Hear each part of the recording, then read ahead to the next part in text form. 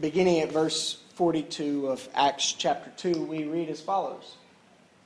They were continuing steadfastly in the teaching of the apostles, in fellowship, in the breaking of bread, and in prayers. Every soul, and many wonders and signs were taking place through the apostles. And all the believers were of the same mind and were having all things in common, even selling possessions and goods and dividing them to all, according to anyone's needs. And continuing steadfastly each day with one accord in the temple, and breaking bread from house to house, they ate their food with gladness and simplicity of heart, praising God and having favor with all the people. And the Lord was adding to their assembly each.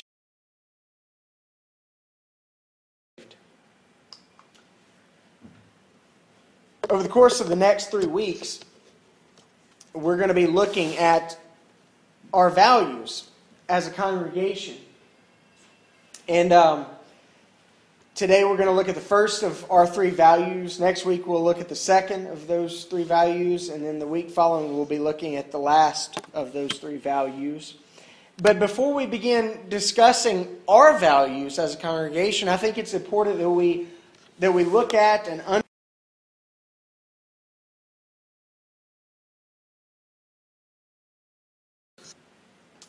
when we speak of a person having values, or a family having values, or a church having values, please note we're not talking about ideals.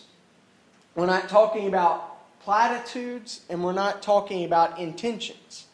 Values go beyond ideals. They go beyond platitudes. They go beyond intentions, because values are realities. They are principles.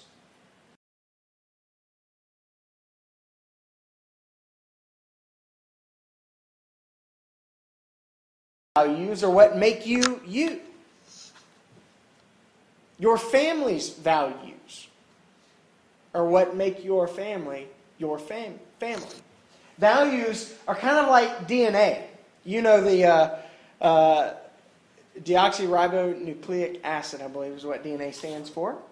And the DNA is it's pictured here in the double helix down at the bottom of the screen. And the double helix is a chromosome.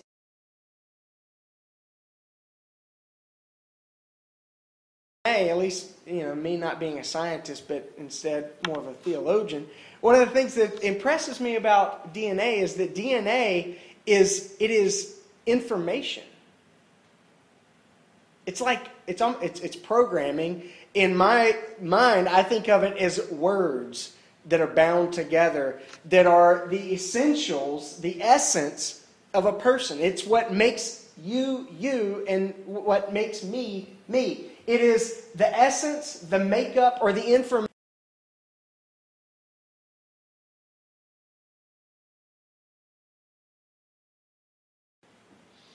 They're what make us different from others. Not necessarily better than others. Some have pretty poor values. Others have pretty strong values. But our values make us who we are. They're not rules on a page. They're not goals. They're not things that we hope to ascribe to. They come out of really who we are, because values are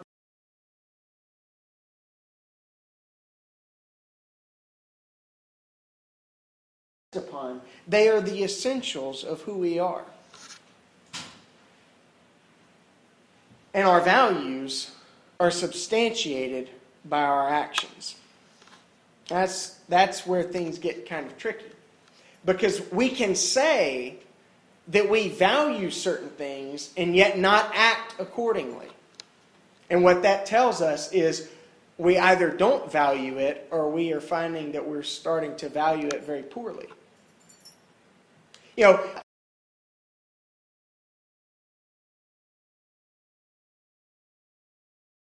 Value life. How does that really affect us? How does that affect our behaviors? How does that affect our actions? Values and actions go together much like faith and works in the New Testament. James tells us there's no such thing as faith without works. It's dead. It's non-existent. It has no life. It's merely a corpse. It doesn't have any spirit to it. The spirit is gone in a corpse when works leave faith. Paul tells us that we're saved not by works, but we're saved by grace through faith. And it's not of our doing, it's God's gift to us. But then he says, but we are God's workmanship, His masterpiece, created in Christ in order to do good works. And so Paul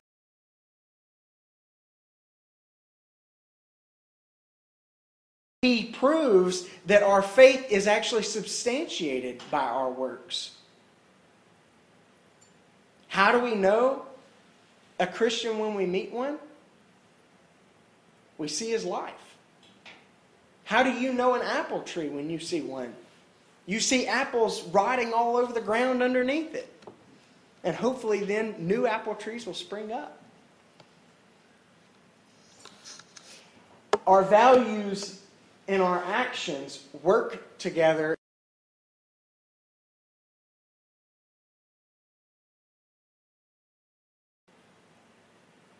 And if we look back upon our lives over the course of the last few years, perhaps we see how our values have changed. Some of our values have gone away.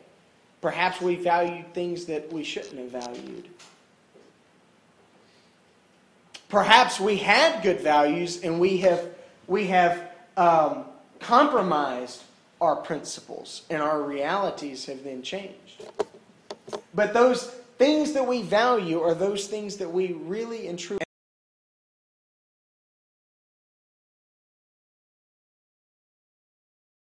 And that speaks to us as individual people.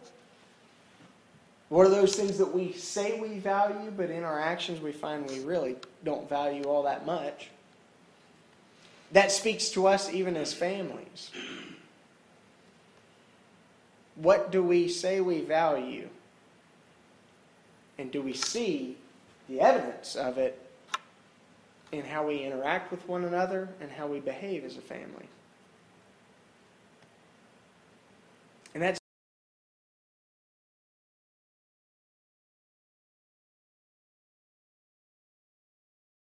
over these next 3 weeks, beginning today. And I want to challenge us to be honest in our assessment of how much we really do value these things. Not so that we can change our values, but so that we can return to our values and strengthen our values. Because I believe that these values are what God has instilled in us. This is God's DNA that He has put into us.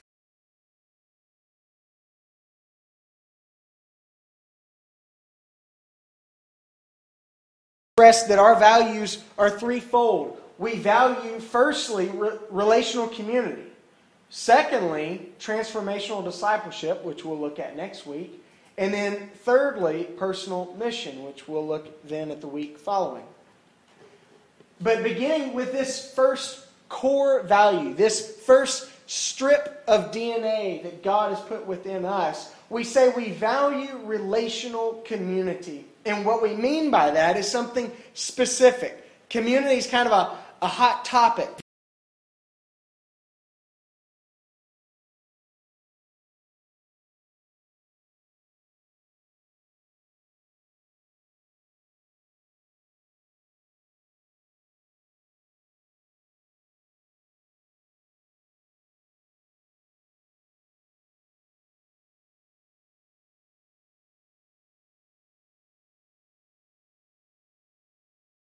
Biblical. It's something very, even if you will, theological. Community, you know I like word parts. I like the origin of words. I like the meaning of words. I think words are important in my mind because words convey ideas. They communicate something. And consequences. You can look that up on your phone. Don't do it now, Lindsay. Ideas Have Consequences, a book that was written. But this word parts, a prefix and then a root.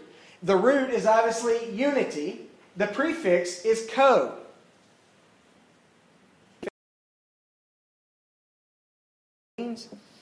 Mine's racing back to 10th grade English.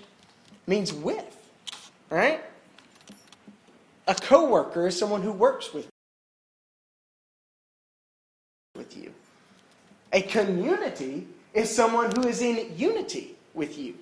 To be in community with someone, with your neighbors, to be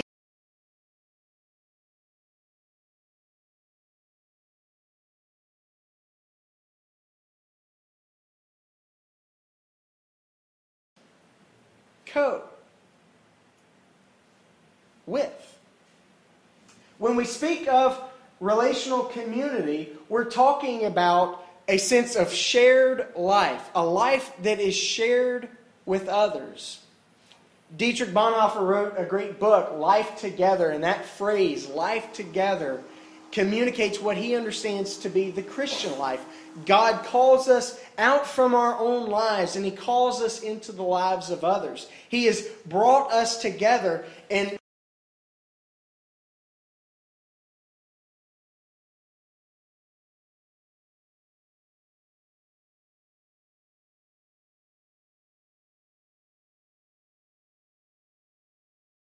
God reaches into our lives, pulls us out of ourselves, out of our bubble, out of our, we call it a comfort zone, and He thrusts us into community with others. It's fascinating when you see the call of Jesus to the disciples throughout the gospel accounts. Jesus is walking into their lives, walking up to their tax booth, walking up to the bay and to their boat. Come. Some of them are related.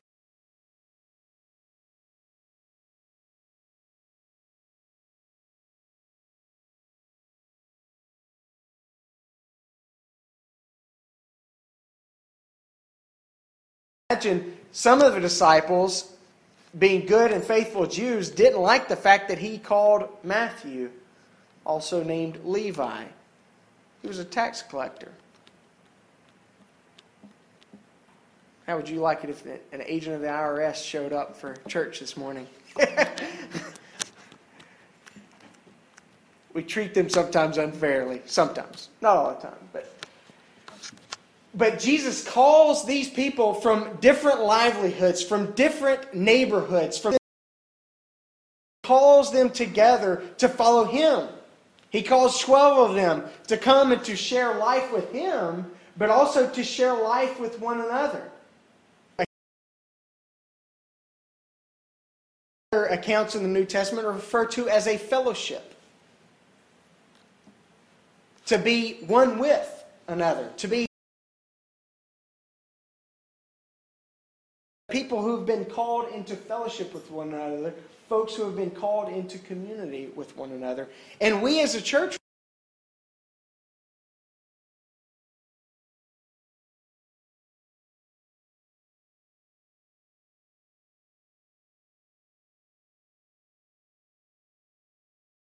is what gets us beyond what we could call simply the handshake.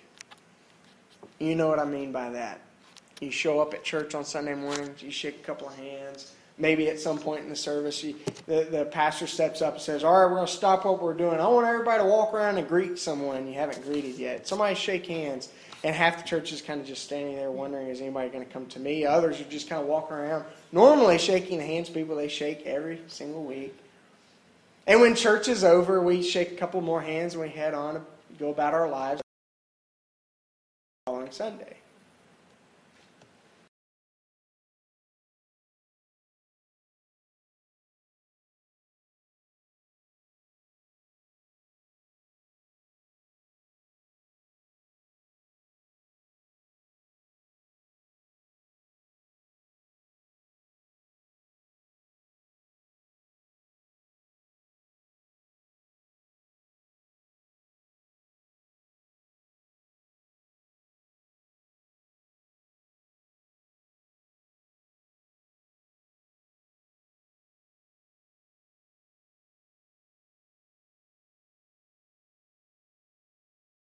beyond just, hey, how you doing?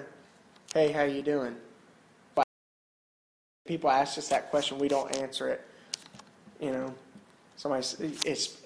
if you want to puzzle your waiter or waitress today when you go out for lunch or tomorrow or whatever, or if you want to puzzle your cashier at Kroger or Publix or Walmart or wherever you happen to be grabbing stuff, when they ask you, how are you, answer them. It creates some really awkward conversations sometimes. Oh, okay. If you say, oh, I'm doing well, how are you? Normally they're kind of stunned. They're not used to that. They don't know what's up. God wants us to be beyond just the casual, nonchalant interactions that we experience on a daily basis with countless thousands of other people. Think about this past week. All of the people that you came across, whether it was at a McDonald's checkout line or counter, whether it was in Target, on the playground, at school. Think of all of you probably came across thousands of people.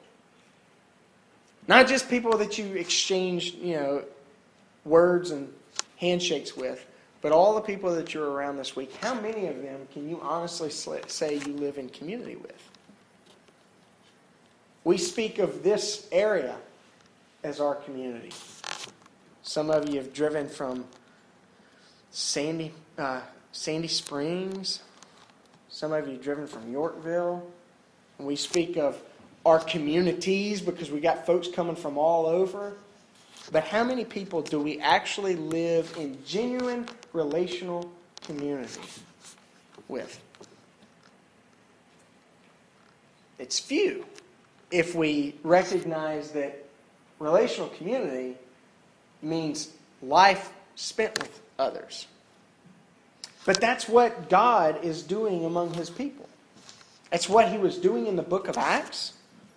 We're going to look at some of the specifics of that in just a moment. But that's what God is doing throughout Paul's letters to the New Testament church, throughout John's letters, throughout Jude and Peter. We see that God is working among His people, putting together assemblies, calling people out of their lives and into the lives of others. And you have this interaction that's at play. And Paul and others are constantly calling their hearers to live in unity with one another, to be of one mind, to share even the mind of Christ, so that they, as a multiplicity of individuals, can live together in harmony and in relationship, because God likes that. God desires that.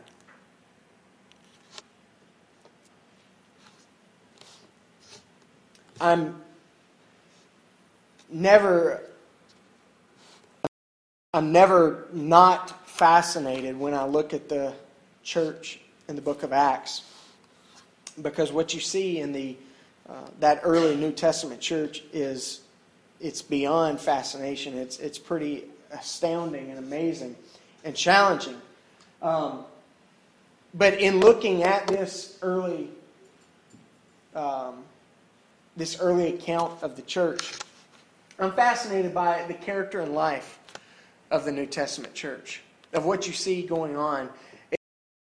It puts in perspective what Paul says to the Corinthians as he writes to them and talks about all the troubles and upheaval and all the chaos that seems to be going on there just a few years after this account in Acts chapter 2. But in Acts chapter 2, in these early chapters of the book of Acts, we find a church that has a particular character to it, and that character, kind of like values, is displayed in a specific light. We see the things that the early church values based upon the things that the book of Acts tells us they are doing. Their behavior substantiates those things that they value. We read here in chapter 2, in those final verses of that chapter, we read of daily gatherings. They were getting together daily in the temple. What would that look like in a contemporary, postmodern metro Atlanta? for a church to meet daily. Yeah, we're not going to have, during lunch break, we're going to get together just to spend some time together in prayer and fellowship. And then we'll go back to our busy days. They were meeting daily. Daily. Some of you don't see your spouses daily. Or, the person that sits in front of you or behind you to your right or left in church. They were meeting daily. The book tells us that they were sharing meals. It speaks of daily gatherings. It speaks of shared meals. They ate their food with gladness and simplicity of heart. In fact, what is it? How does it word it? Earlier in the text, it says, they continued steadfastly, which is a fascinating phrase. It's relentlessly, without relent. They continued steadfastly in the apostles' doctrine. Don't tell me doctrine is not important. In fellowship, sharing life. Koinonia is the Greek word there. It's a life spent together in unity. In the breaking of bread and in prayers. Those are those things that they valued. Shared meals. Think of the reality of a dinner table when people get together. Normally there's laughter. Sometimes there's crying. There's so much laughter. The telling of jokes. Picking on one another. Normally when we get together at a table, we get together with people that we're wanting to share some time with. Share some words with.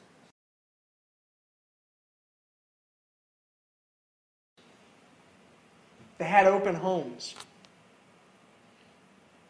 Their life was characterized by daily gatherings, shared meals, and open homes. They met from house to house. That's in addition to the daily gatherings in the temple. They were spending time in each other's homes. Tonight, for our small group, we're going to be meeting here.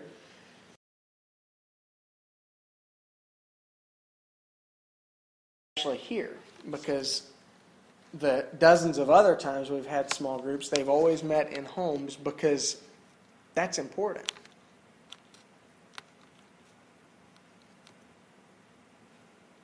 Some of you, it offers a little bit of incentive to, all right, I got to get the house clean. When Lindsay and I were hosting a small group, it always produces a little bit of stress, because you're like, oh, I got to run the vacuum and everything. But afterwards, it's always like, oh, a little bit cleaner. This is nice. But when we meet in one another's homes, we're able to kind of drop the facade a little bit. Normally, folks will show up a little bit more casually. Please, nobody dress up and be all fancy tonight. It's not another church service or anything. Come as you are. But you'll see David in shorts at his home, which is if you show up on Friday mornings for prayer, you might also see David in shorts, right, Rick? But normally we're a little bit more ourselves, a little bit more without the makeup, so to speak.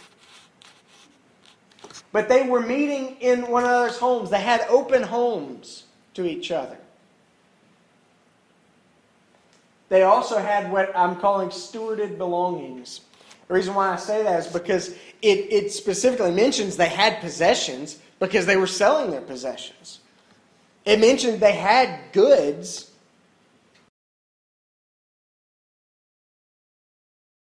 Recognize what was that these belongings, these things that they could call mine, were indeed blessings and gifts from God that had been stewarded to them. They recognized that what they had was God's blessing to them. And so they didn't have a problem with selling, trading. with sharing what they had with one another as others had need. What a fascinating and really difficult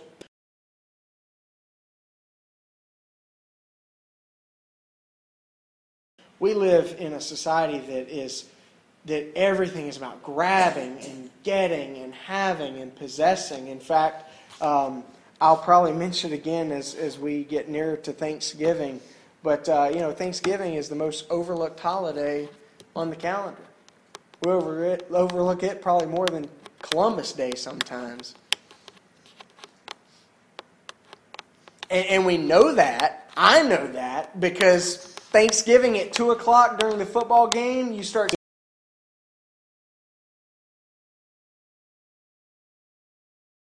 disgustedly reminded just a few years ago of how bad it is when on a Thanksgiving afternoon during a football game, and I like me some football, a commercial came on and said, "Now that you've done all the giving, it's time for the getting." And then they started announcing their opening hours and that sort of thing, and I thought, yikes. Not so.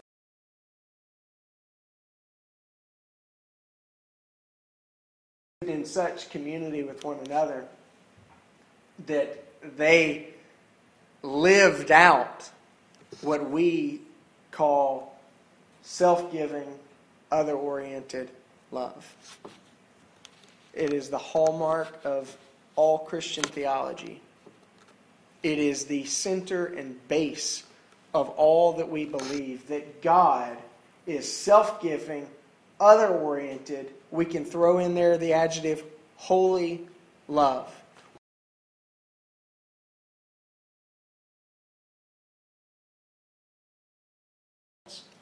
His faithful pursuit, His constant and abiding love, His love that is self-giving, His love that is other-oriented. And we see that evidence in the life of the early church. They didn't even want to hang on to what they could call theirs if someone else was in need.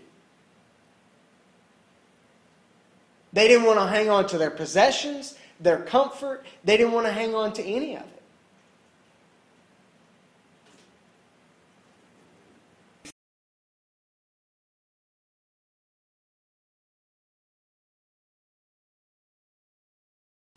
You find them giving of their daily schedules, giving of their comforts and conveniences, even giving of the things that they possess.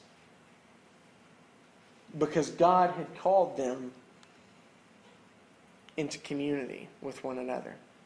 And the fascinating thing on top of that is that the text ends with a characteristic of what they had. They continued daily with one accord in the temple, breaking bread from house to house. They ate their food with gladness and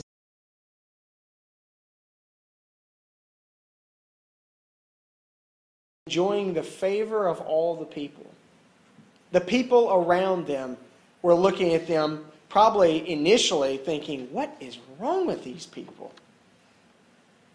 And if we are faithfully living out the character of God, we will be surrounded by people who look at us perplexed and say, what is wrong with that guy? That was what characterized the church beyond the book of Acts. Living in the Roman Empire, they were the people who would go out to the street weathering babies that had been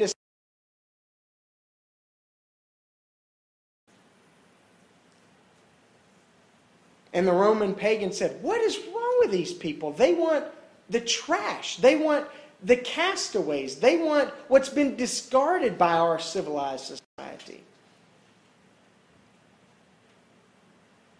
But the book tells us that they enjoyed the favor of all the people. Though they lived differently, their community couldn't get away from the fact that they were substantiated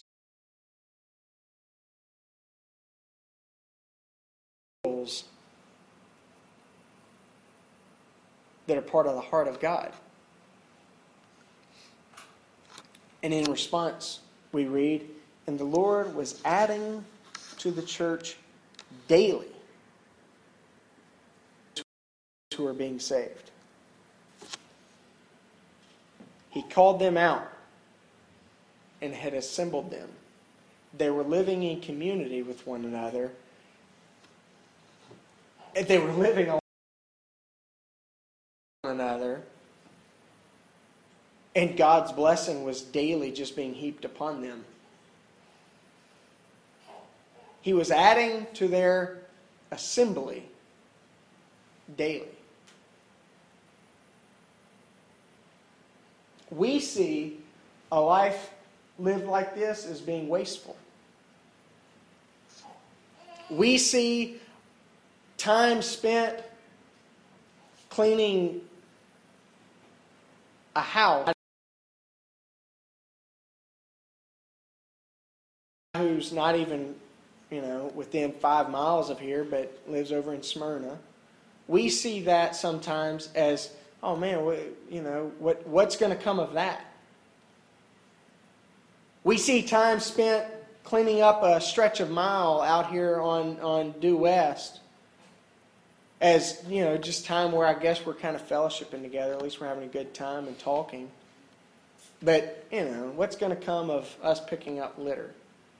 Perhaps nothing.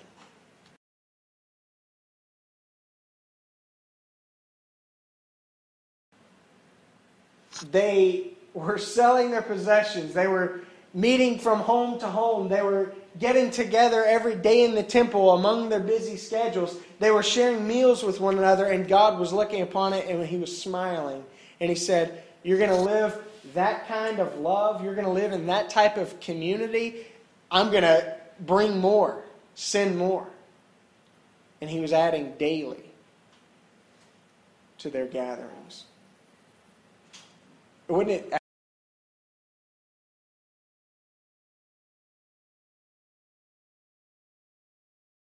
open our home and, we're going to have a couple of families over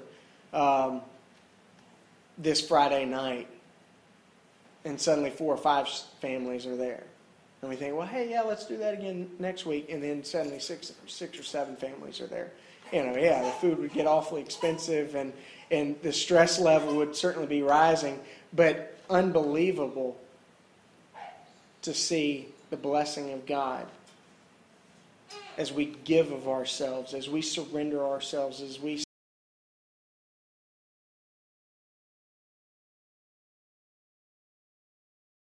in relational community, as we see it valued in the Scripture and as we long for it to be valued in us and among us, we see a life that is not lived on ideal, it's not lived on platitude, it's not lived on intentions or hopes or dreams. It is lived in the reality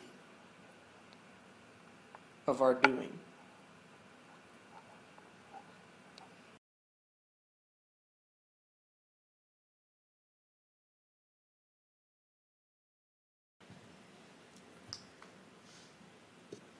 So as you reflect upon what God would have you do,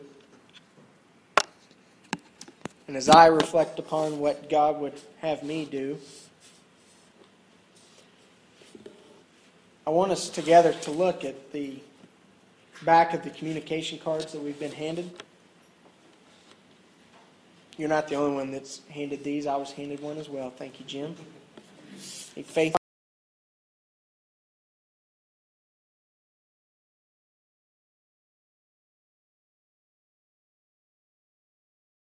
And you'll find the same responses.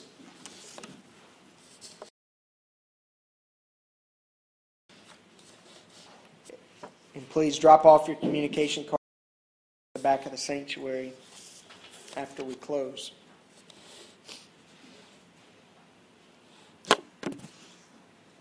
But I want you to pray with me this morning. To pray for God's leadership, to pray for His will for us as a congregation, and to pray for His blessing. Those things that He sees light in.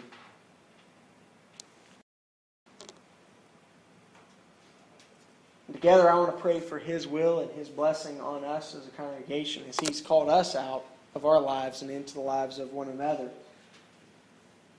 We want to seek Him and His goodness to us. Something to act upon.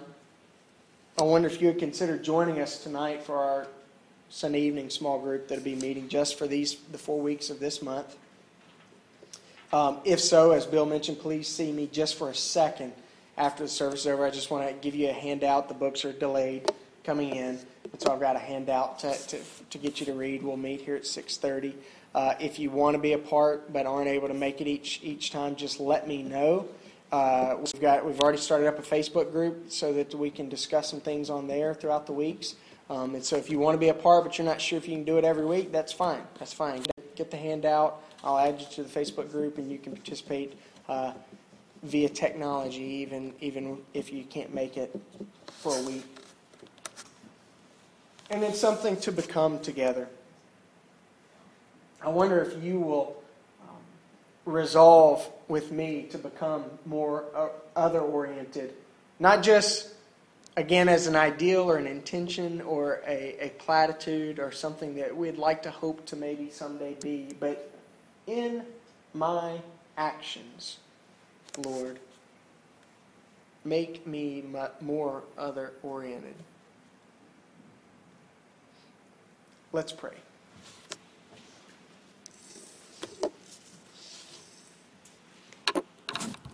Father, as we come to you, we come in humility. We come in quiet. We come with a sober reminder of that life to which you have called us as a congregation, as families, as people. Lord, we pray for your blessing upon our church. We pray that you would lead us and guide us. We pray for those in leadership positions, those serving upon our church health team, those serving our board. Lord, we pray for your gentle but clear leadership for us. And Lord, we pray that you would help us to faithfully follow you as you lead. We pray that along the way that you would look upon us as you look upon your church throughout time with your blessing and with your faithfulness and your provision. Lord, we would love to be a church like what we read here in Acts chapter 2, of a church that built up by you daily. Not by our pulling strings, not by our gimmicks, not by our doing our very best, but Lord, as we faithfully serve you, Lord, we pray that you would bless us, that you would reach others through us. Lord, we pray that you would enable us to bear your image more clearly, more profoundly.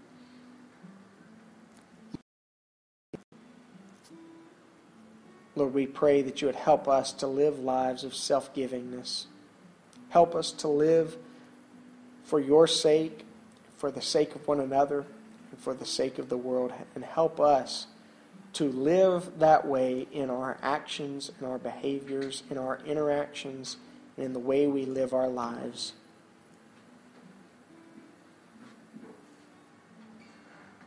We look to you as our hope and our peace. And we love you. Amen.